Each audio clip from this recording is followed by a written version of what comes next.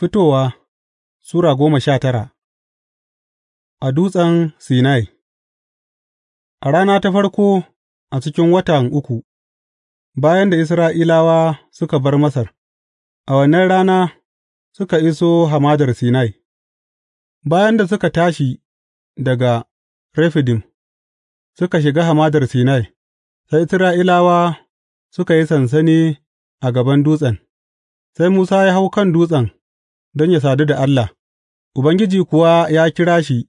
daga dutsen ya ce, Wannan shi ne abin da za ka faɗa wa gidan Yaƙub, da kuma abin da za ka faɗa wa mutanen Isra'ila, Ku da kanku kun ga abin da na yi wa Masar, da yadda na ɗauko ku a kan fikafikan gaggafa na kawo ku wurina, yanzu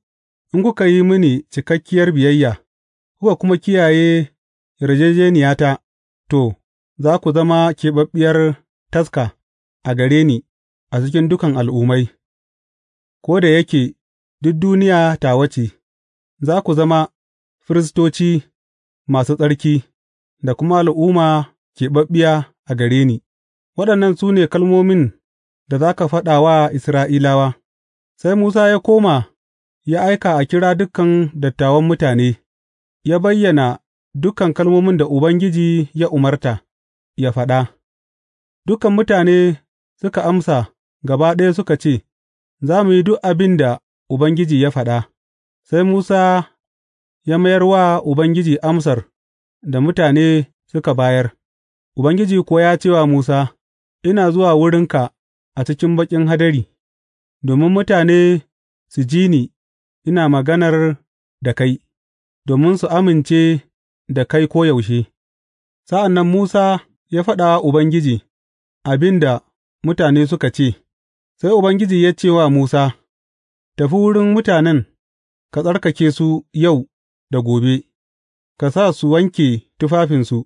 su zama da shiri a rana ta uku, gama a ranar ce Ubangiji zai sauko a kan Dutsen Sinai a idon dukan mutane. Sai ka yi wa jama'a iyaka kewaye da dutsen, ka kuma faɗa musu cewa, Ku mai da hankali, kada ku hau dutsen ko ku taɓa gefensa, duk wanda ya taɓa dutsen, lalle za a kashe shi, za a jajjefe shi da duwatsu,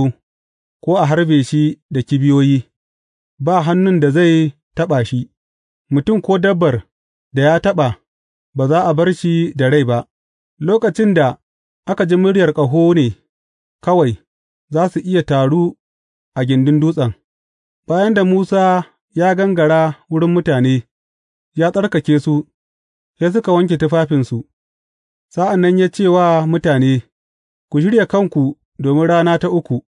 ku kame kanku daga yin jima'i, a safiyar rana ta uku aka yi tsawa da walƙiyoyi,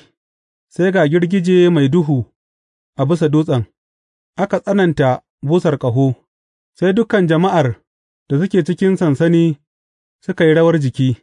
Sa'an nan Musa ya jagoranci mutane daga sansani domin su sadu da Allah, sai suka tsaya a gefen dutsen, Dutsen Sinai kuwa ya tunnuƙe duka da hayaƙi, gama Ubangiji ya sauko a bisan dutsen cikin wuta, hayaƙin ya hau kamar hayaƙin da yake fitowa daga matoya, duk dutsen ya yi rawa da ƙarfi, sai ƙarar ƙaho ya yi ta ƙaruwa, sa'an nan Musa ya yi magana, muryar Allah kuwa ta amsa masa,